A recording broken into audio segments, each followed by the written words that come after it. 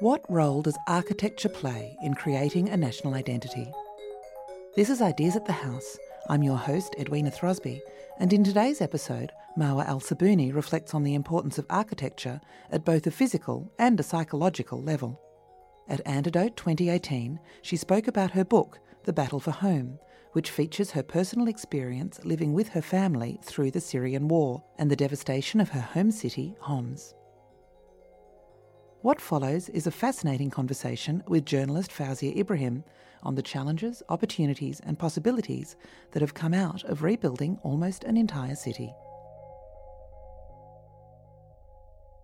History tells us that modern-day Syria was part of the cradle of civilization, and as we from afar sit and watch its slow destruction, I can't help but wonder if we're actually watching the destruction of our own civilization. But for the Syrians who, in the last 7 years of conflict or so, have lost their family, their communities, their homes, there's just no time for philosophizing on civilization. All there is just living from day to day to day. And there's also the brutal reality of rebuilding their lives, some in refugee camps, some in foreign countries, some, as you will meet today, our guests, in the existing rubble. One Syrian city, famous for its architectural black and white stones, has been largely reduced to ruins. Now, Homs became the capital of the Syrian revolution when mass demonstrations against the Assad government began in 2011. It was severely punished for the audacity to demand justice and an end to corruption. 4 years ago, the government besieged the city, depriving its citizens of food, medicine, and basic necessities. The rebels gave in and were given safe passage out of Homs. The siege was lifted. But to say that peace has returned to Homs is not right, because there is no peace when there is no home. Now, our guest this evening, along with her husband and 2 young children, stayed in their beloved city, and they watched it crumble around them. But instead of seeing darkness in the rubble and conflict, this remarkable woman sees renewed hope for her home, Homs. Please make welcome the author of The Battle for Home, Marwa Al-Sabouni.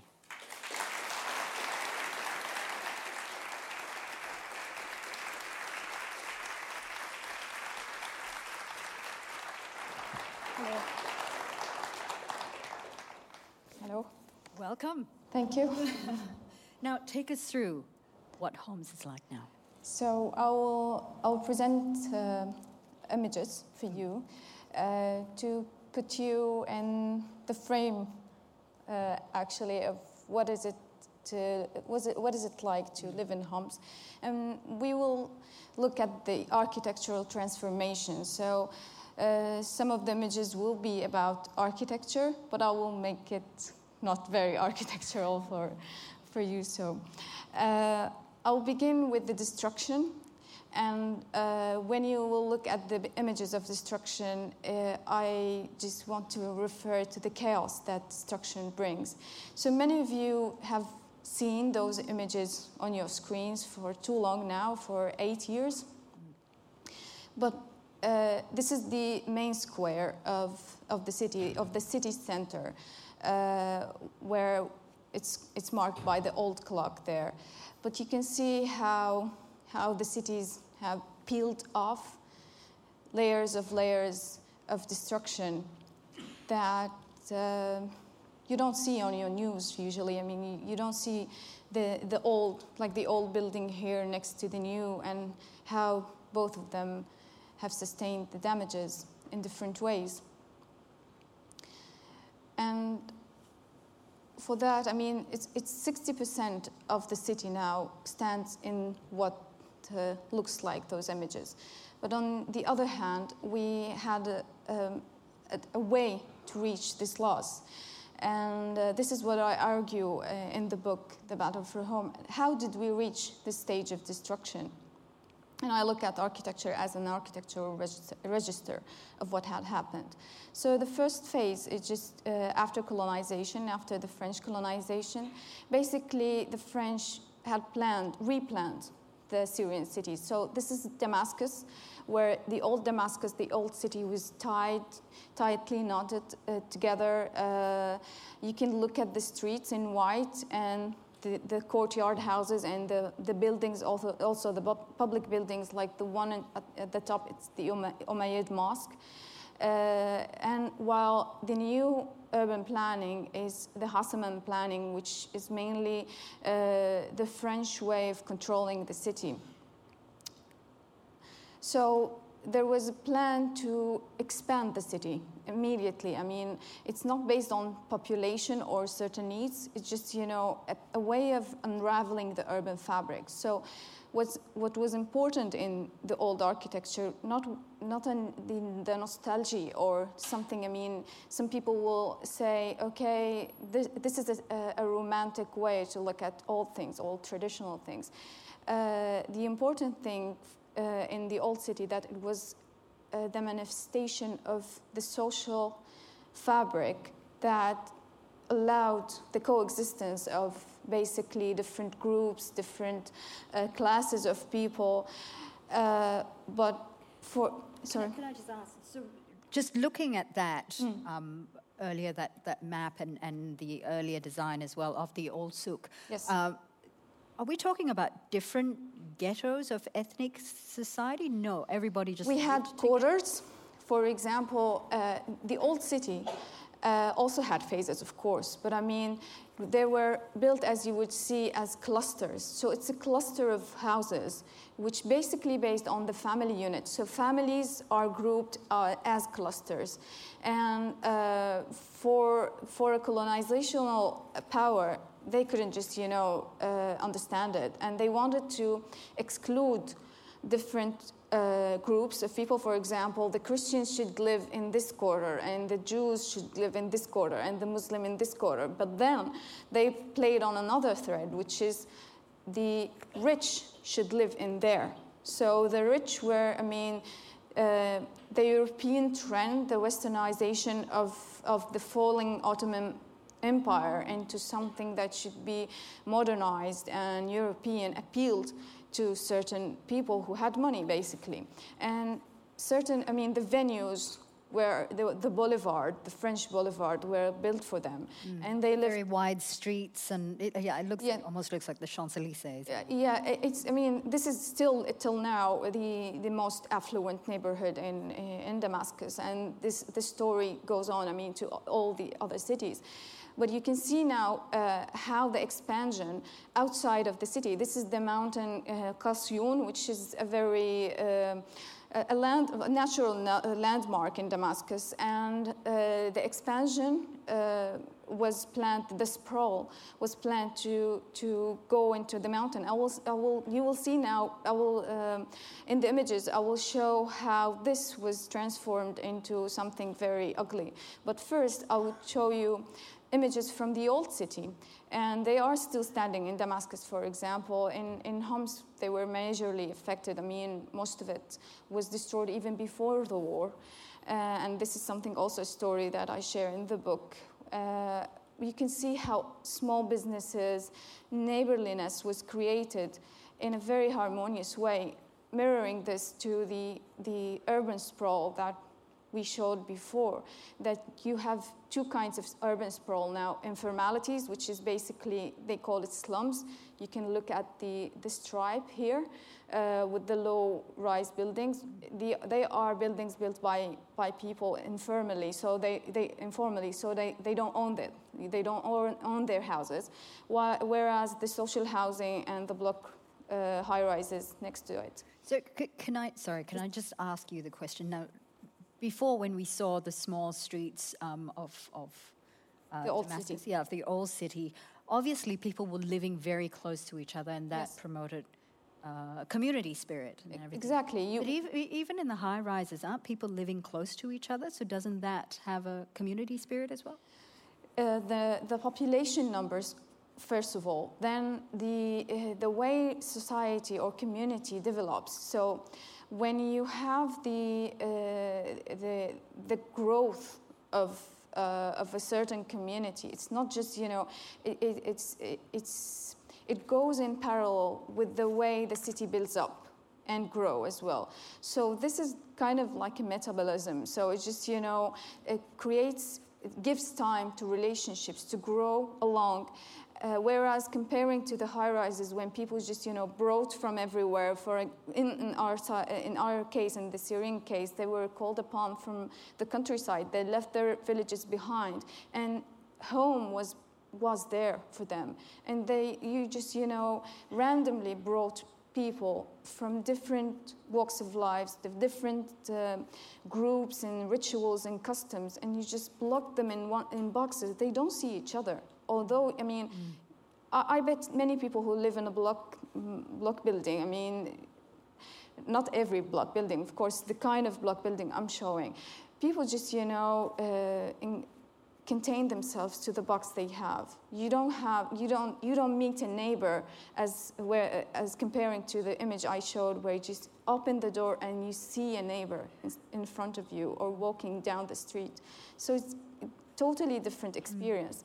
So this is a very good example of how the sprawl I showed you at the beginning transformed into what we call informalities. And by the way, what was built last, for example, this one, was destroyed first. So informalities make up the most destroyed areas in this war. So when you say informalities, these are buildings that don't actually have building regulations or legislation?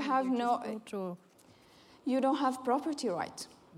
So people here have a mixed, it's a mixed system of property rights. Some people have shares, but some people don't just own the walls they built.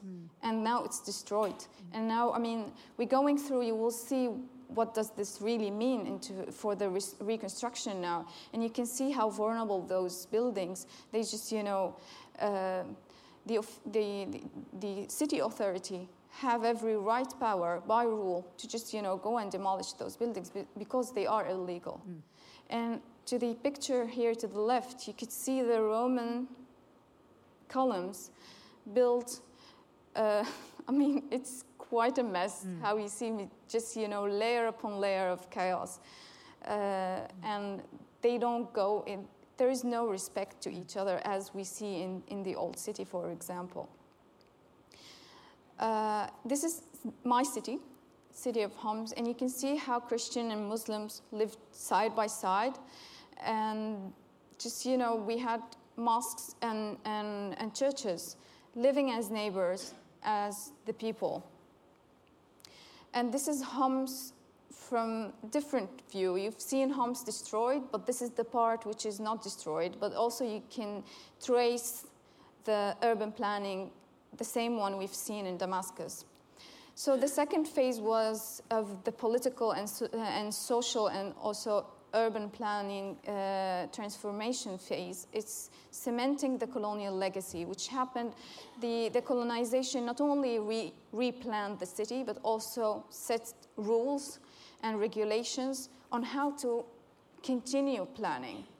So in that sense, they guaranteed the no-rise state, And we guarded, as Syrians, we are guilty of guarding those faults and those wrongful acts and policies, and just continuing by our inferiority complex to the West, basically, to continuing on the same footpath that was drawn in the 40s.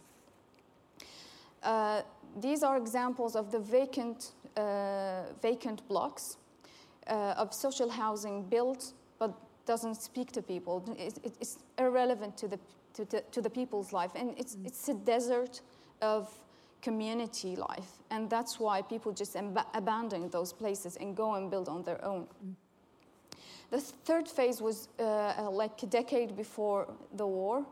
We had a reformed policy, as they say, and it was marked as social liberalism.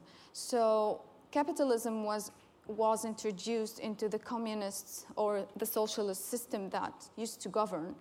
And in that mix, we had no reformed. the regulations, like I said, had no chance of growing any further. The only thing that was done is just cementing, like I said, the colonial legacy, and on top of that, empowering the property business. Basically, property regulations aimed to make an affluent center versus a poor and neglected slum. That's the example of slums we're talking about, which was destroyed by the war. Now the talk about reconstruction, of course, is what we are now replacing the talks about war, basically. Even on news, everybody is interested in digging in and just, having a share in the business of reconstruction in Syria. So who are the players, let's say? Currently, there are two players.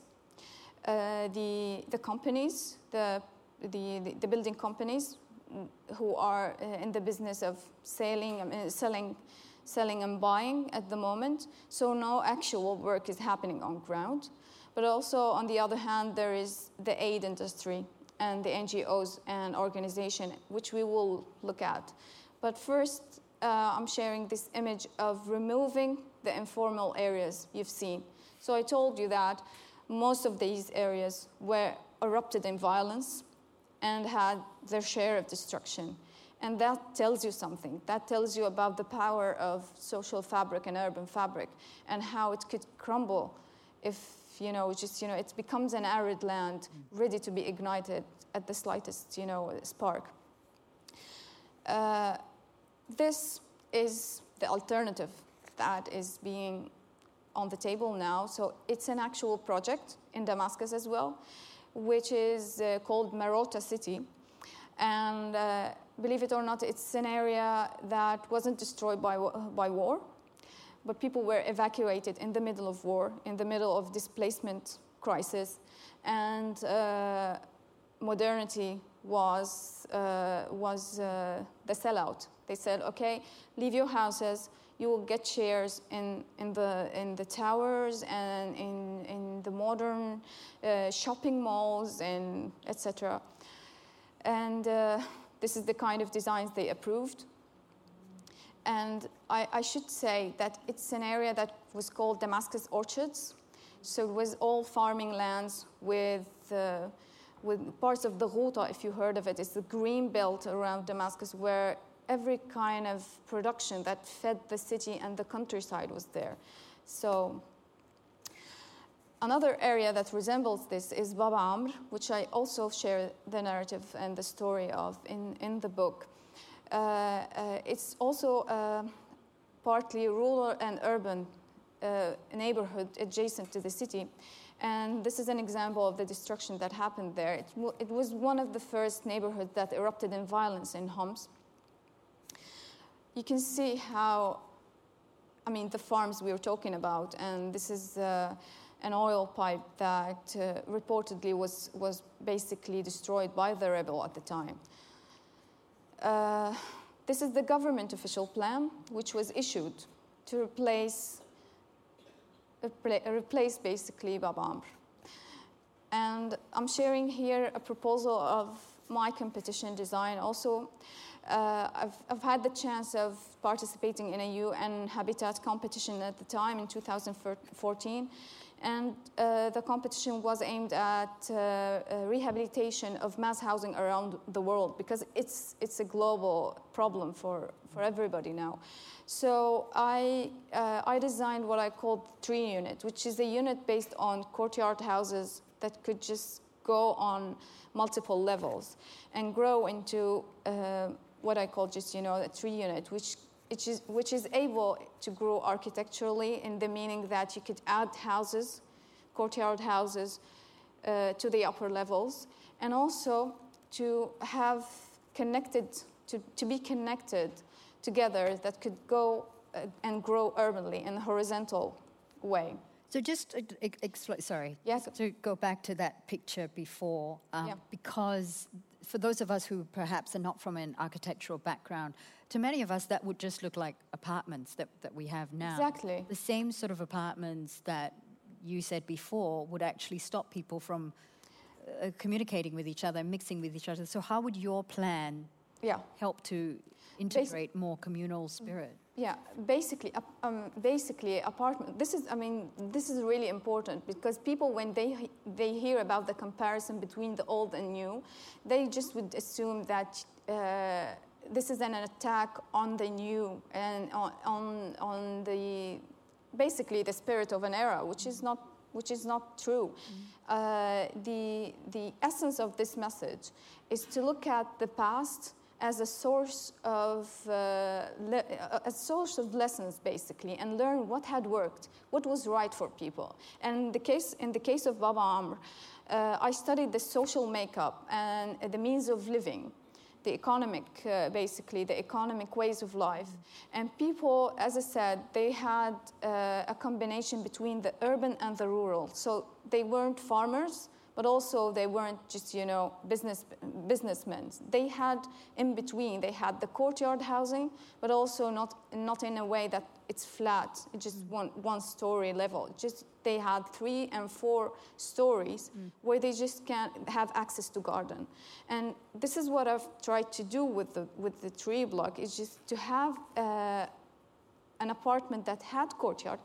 Each apartment had courtyard, and each courtyard doesn't view the other, which privacy for the community is very essential there.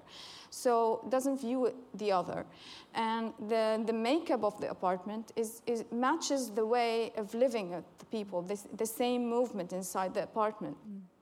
But it can it can build up in a way that sun and air and open courtyards still accessible in the same block. The second important thing is that to have like we said, to have the proximity that allow the netting of the urban fabric. And I was inspired by, before I show you this, I was inspired by what we call street bridge. We will come to this in the images. And to show how, the street bridge is a connection between 2 blocks, and it overshadows the street underneath. So this is what the multiplication of the units does. But people, when saw the proposal, made a very interesting comparison with Moushid Safadi's UN, with the Montreal Habitat 67, which looks like this. Of course, it looks really, at the first sight, really resembles this.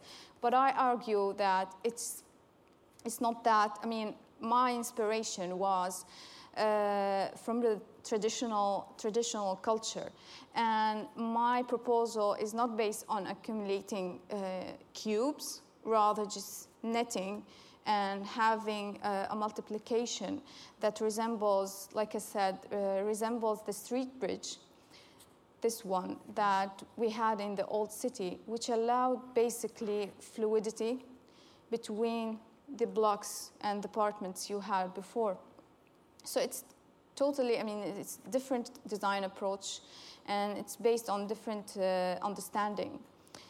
You can see, these are.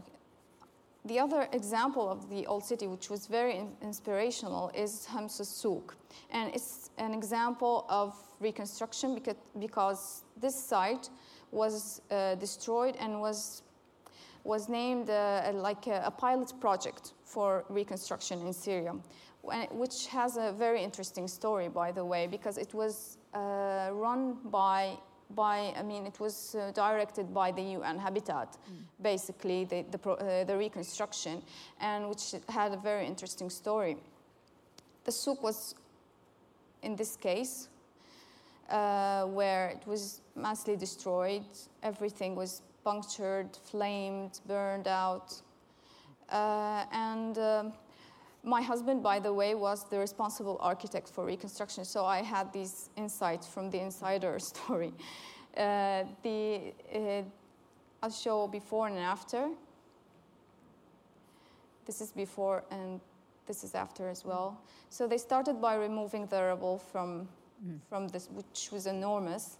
And my husband found inspiration. Again, this is a story of how to look at the past and create something new. He was inspired by shrapnel the shrapnel effect on the roof, which is metal roof. And this is the souk in the past. It had no roof, you could see. And this is the old destroyed structure, which was very threatening for people to come to pass through because it was collapsing. So this is before and this is after.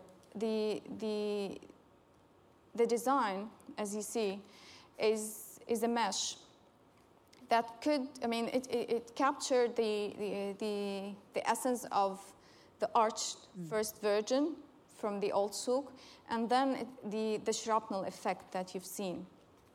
And people were just very impressed by this experience until, unfortunately, a corruption scandal happened in the UN, which is happening all the time now in a war zone.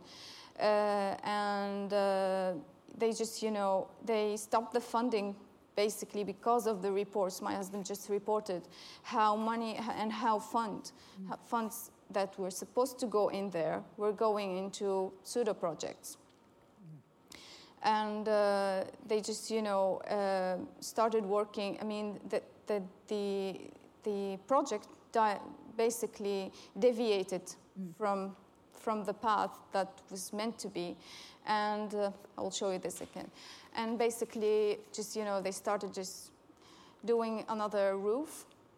And it's just still empty. Only this street, it just, 4,500 shops in this souk. It's a massive location. And only this street that was done properly was inhabited again. So this is also an indication how people are willing to come back, but also, I mean, the power of architecture, of how when you do something properly and in a way that people could relate to, they will come and they will just, life can go very fast and can move forward in a very quick way and an unexpected way. But unfortunately, this is something I just, I'm very critical of the aid industry that basically, I mean, we can talk about it in a while. And they just, this is another example of the corruption here. They just, spend money on painting, just painting fences and just installing statues that just, they were just... What is that statue? Dragon. It's so irrelevant. It's so irrelevant. Who makes these decisions? Good question, because this is the main problem, that they assign basically employees that they have no capacity and no experience to lead the teams. For example, if they are going, which had happened, they're going to rehabilitate a hospital. They don't bother and have a medical committee or a doctor. An accountant will be the team leader, and he will make the calls. And there is no accountability system. So corruption is living its prime days there because it's, just, funded. And you say the aid industry is involved in this? Do they put these people in positions? Or? I mean, it's the system. It's how the system is built. I mean, this is how the international aid organizations are built. Primarily here we're talking about the UN. Sorry if we have anyone of the UN here in the audience, but it's something that is just, so disappointing for people now. To have a statue like this built in a public park under the theme of rehabilitation of a public park, and believe it or not, the public park now is locked down because it's too expensive and too sophisticated to be visited by people. Yeah, and by rehabilitation, they just, cut down trees to rehabilitate the public park. And they just, this is another example. It's just, they had this artwork, if we can call it this way, of mosaic at some certain walls. So it's just, these will go to you. They will reach you as reconstruction projects. This is a planting pot. So the remains. Here, I mean, this series of images to look at what remains in Syria. And just, to see how the old and the new, the destroyed. And when you say this is what remains in Syria, what are we looking at here? Is this Damascus or Homs? Okay, I'll give you context. Yes, sure. This is Damascus, and this is a Damascus as well, still Damascus. This is Homs. This is one of the scandalous buildings in Homs, which takes a huge amount of space, and it's vacant public building, which has been never used. This is the remains of a river, unfortunately, as well. And this wall there is built for the protection of the hotel that houses the international organization. UNDP. The UN. No, all the UN, basically. And for me, this is the pavement where, the city looks like this pavement to me. I don't know, it's just patched and has, this is how people just made sheds to open shops and lived in places, in houses usually not being occupied. And this is at the old souk in Damascus. It's the straight Roman street that has the Roman remains. And people have built around these ruins, is that it? Yes, this is corruption in municipality, in city authority. It just, it tells you how chaotic things can be, and in this sense, you can have an outlook of how difficult it is to just reorganize this. And because, this is thank you for asking this question, because people now in this image, for example, we have no pride in the history and the accomplishment that we had in our civilization, in all these centuries of civilization. And when you reach this point, you reach it through the way the city treated you. So how the city treated people is how the people are treating the city now. And it all lies on the shoulders of architects and city planners, how they, isolated people from the city and from their heritage and from what means to be at home. And speaking of heritage, this is how heritage is being treated as well. This is the Tqiya Sulaymaniya, which is a complex in Damascus built by Memar Sulaiman, who's a very famous architect of the Sultan Sulaiman. And just building those, I don't know what are these. Is that foundation to stop it from falling? Yes, or? Yes, it's just support. Are there plans to reinforce it further, or they're just going to leave the support there? This has been standing for years in this way. It's not temporary. It's just permanent. And also here, the artisans and the tradesmen were evacuated from the complex and were just sent off outside of the city because they don't look civilized. Yeah, a civilized city, apparently, a tourist city, should have the Four Seasons Hotel. Right.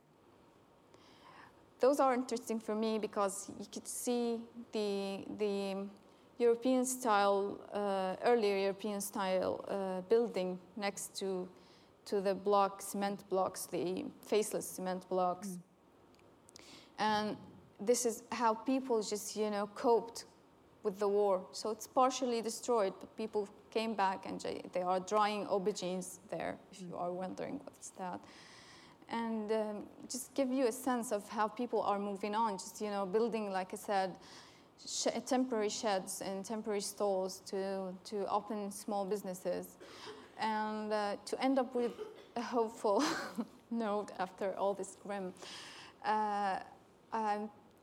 this is an image that I find it very hopeful because children are just so resilient, and they just continue to play despite all this and continue just to live through it all. And and yes, and there are glimpses of a peaceful living there that I wanted to end up with. So yeah, that's it. That's fantastic. Yeah. Thank you. Thank you. Thank you for sharing with us the images out of Syria, because a lot of the times we only really see the destruction and the war and the fighting and the conflict, and we get that from the news cycle. But giving us a very unique insight into what's actually happening is very interesting as well. Congratulations on a wonderful book. Thank you. I think I spoke to you last night and I said to you, I've never been to Homs, I've never been to Damascus, but the description in this book is so vivid, it's so amazing that after reading it, I went to bed and I actually dreamt of the city in color and I could actually see it. So thank you so much for bringing the city alive. I want to read something that you say here. Today, the old city and its surroundings are beyond rescue. Its way of life has been demolished along with its buildings. People have lost their homes, their furniture, their clothes, even their photos. They have lost their jobs, their churches, mosques, and medical facilities. Above all, people have lost each other. The love and harmony that existed between communities and religions has been shattered. The wounds that have been opened in this area are much deeper than bullet holes. You say there is optimism in your heart and in the way you see your old city. What sort of a Syria do you think will emerge, even though there's still fighting that's happening now? What sort of a Syria will emerge? I can't predict what kind of Syria will emerge, but I know the Syria I'm seeing.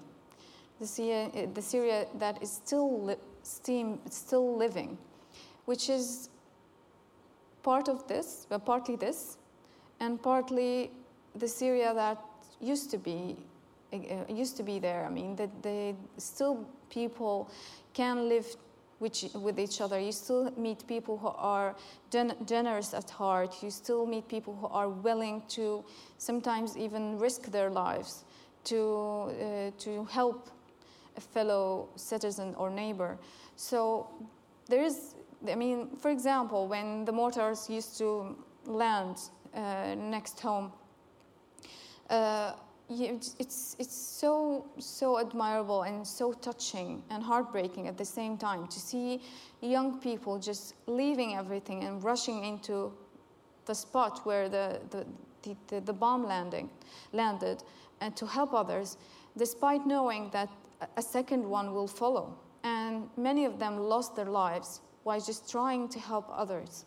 So, of course, there is hope. I mean, there is no, I can't think of place on earth that didn't have suffered from war and from civil war, although not in very recent history. In the recent history, we dominate the news, obviously, but I mean, everywhere in the World War I and II, before that, everybody has suffered. Every city has suffered. People killed each other on a very wrongful basis, but then people have found peace and found common existence. Now, you say that the Syrian war is entering to its 8th year already. At the beginning of the war, what made you and your husband decide to stay throughout the war? Because you didn't know how long this was going to last, and nobody you stayed with two very young children. Yeah, nobody knew, and we weren't alone. I mean, although many fled, the city just was like in some kind of laundry washing, just, replaced faces and replaced families, and whole communities really were just, replaced. Some people fled and others fled from other places and were placed in the same place. So what made us stay is, it's the most asked question I get, and the fact that you see people say, compare death, put death on the same scale with dignity. And to get out of your house means that you will sacrifice your dignity, and which unfortunately, many Syrians had to do and still suffer the unfortunate consequences. So, but again, I wasn't forced in the meaning that other Syrians maybe had to, because despite all the dangers, despite living on a battle line and having all sorts of life-threatening weapons actually just going into our house, we still had our roof standing, and it's something that not every Syrian had. So to decide to stay, just, I couldn't imagine myself and my family uprooted and living, floating in somewhere, just surviving. That's very interesting. At some point in the book, you talk about the Syrian saying, "One who has no old has no new," and you say that this actually refers to Syrian refugees who are starting out in a different country as well, a different life, because there is no history. Their history is not there in a new country, so they can't have a new life. It's the struggle of every refugee, basically. I mean, every refugee is forcefully, sometimes, some refugees, to be honest, that some Syrian refugees chose to leave. Some of them just were looking, as they said, for a better future. We can go to my family and our way of approaching this, but the struggle of every refugee is the loss of home. And they don't recover usually nobody recovers at first generation from the loss of home.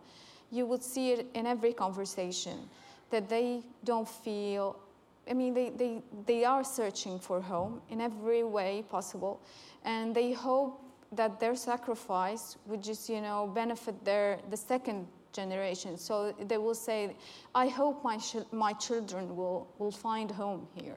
And sometimes even the children struggle and continues to the third generation. So I don't think any refugee lives without, this struggle of finding home. By extent of that, it's not just searching for home, but it's searching for identity as well, isn't it? This is what I mean by home, because home is identity. And this is basically what has been discussed in the book, is how architecture contributes in creating identity, because it's the reflection of how we express ourselves. And when you have no expression of yourself, you live in a house that doesn't express you, you walk in a street that doesn't relate to you, you live in a community that has you have no ties to, you lose your identity, and in that sense you don't have a home either, despite you are living at home. So the community in which you live now, the people who have stayed throughout the war, do you think that's a stronger community now that you've Not gone necessarily, through? no. We are living in a chaos now. Like I said, it's a chaotic place. It's a place in flux. So we can't expect much of a place that keeps changing faces now and keeps, everything is in flux, economy, policy, society. So it's a phase of, for us, for me as a choice, it's a phase of patience. So, yeah. Did at any point during the war, did you and your husband ever say we should have left?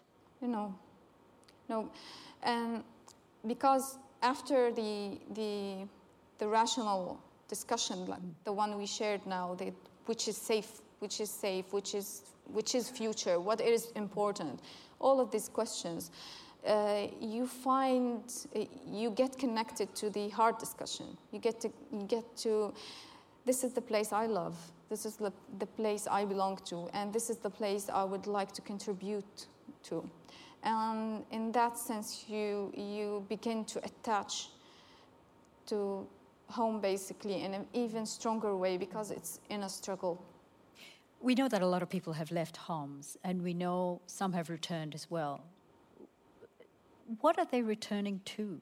Give us a picture of what it's like. First of all, they are returning home, and it's not a phrase. It's not something to take lightly to say there is no place better than home, because you find safety, you find familiarity, you find remains of community, you find memory, which is very important. But also people are going back for practical reasons. So some are fleeing from isolation, some are fleeing from loneliness, some are fleeing from bad treatment or racism, and some are coming back because they've lost. I mean, economically, it's not functioning anymore. They've lost all of their savings. They've sold homes, they've sold cars, and went spend it on this expensive journey in an economy which is very, different from the economy of Syria. So everything is more expensive. And in that sense, it's just, more practical to get back home. And more importantly, they found no jobs. So to wait without a job at home is better than to wait without a job with all these circumstances. For those of us who've never been in this situation, either during a conflict or post-conflict, and I met one of the audience members outside and who wants to know what daily life is like. Is there internet? Is there power? Is there water? Do you have to run from snipers? What is the safety situation? We had all this. Yeah, we had all this. We had all these shortages and all these challenges. We had the snipers shooting at us. Literally, my husband and I were crossing the street, and one sniper just, shot in between the legs. And people died, children died of snipers, women, men, everybody died because of snipers, mortars, tanks, internet breakout, power cuts, power collapse for days, water cuts also for days, then they come back, fuel, winter, a whole winter without heating. We had a couple of winters where we had snow outside and no heating inside, and also people just, suffered immensely from this. And when you live in a war, all the circumstances, all the odds happen to work against you. For example, after, let's say, shortage of water, cut of water, like for 3 or 5 days, which can be nerve-wracking, and then the water comes and people start a kind of celebration. And because it's freezing outside, it was all the pipes in the city frosted and overnight broke, and then the water again. We had no water, so it's just the hope and disappointment. It's just can be. It's never ending. Yeah, but now. So to give you the whole picture, now just in my city, for example, which is central in Syria, and to the south, to the coast, all of these cities are conflict-free. And the electricity, a year from now, we have regular electricity, no more extended power cuts. Some days we enjoy a whole day with electricity, and water is steady. Sorry, internet is acceptable, and we have no breaks. But the connection could be sometimes bad. Same in Australia. Yeah, I noticed. yeah. So it's just. So life is just, it's not, like I said, it moves on. I think many of us want to know, how do you retain hope in such a situation? In one word, it's faith. So in my case, and this is something that even you notice in the Syrian society as well, whether Christian or Muslim, people is just, you have faith, and it dominates conversation. And you hear people, even after death of a family member, I know it will sound for some people ridiculous, but people just thank God. And they submit to the let's say, the destiny they are living in, and they continue to be hopeful and continue to be patient despite all the challenges. So I think it's a very good. I mean, it's at the core of this society, and people who come and visit would be surprised or impressed sometimes by two qualities they would notice in Syria, which is first hospitality, and the second is resilience, as they say. And both of them depend on this tenet, basically.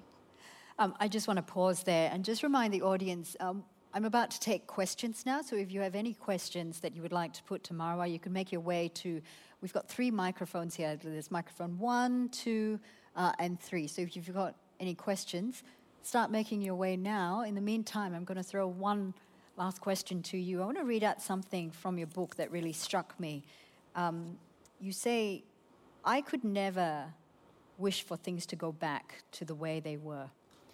To an era when I, like hundreds of thousands of disoriented young people, felt stuck in time and space, waiting for nothing to happen, waiting as everybody, consciously or unconsciously, was waiting.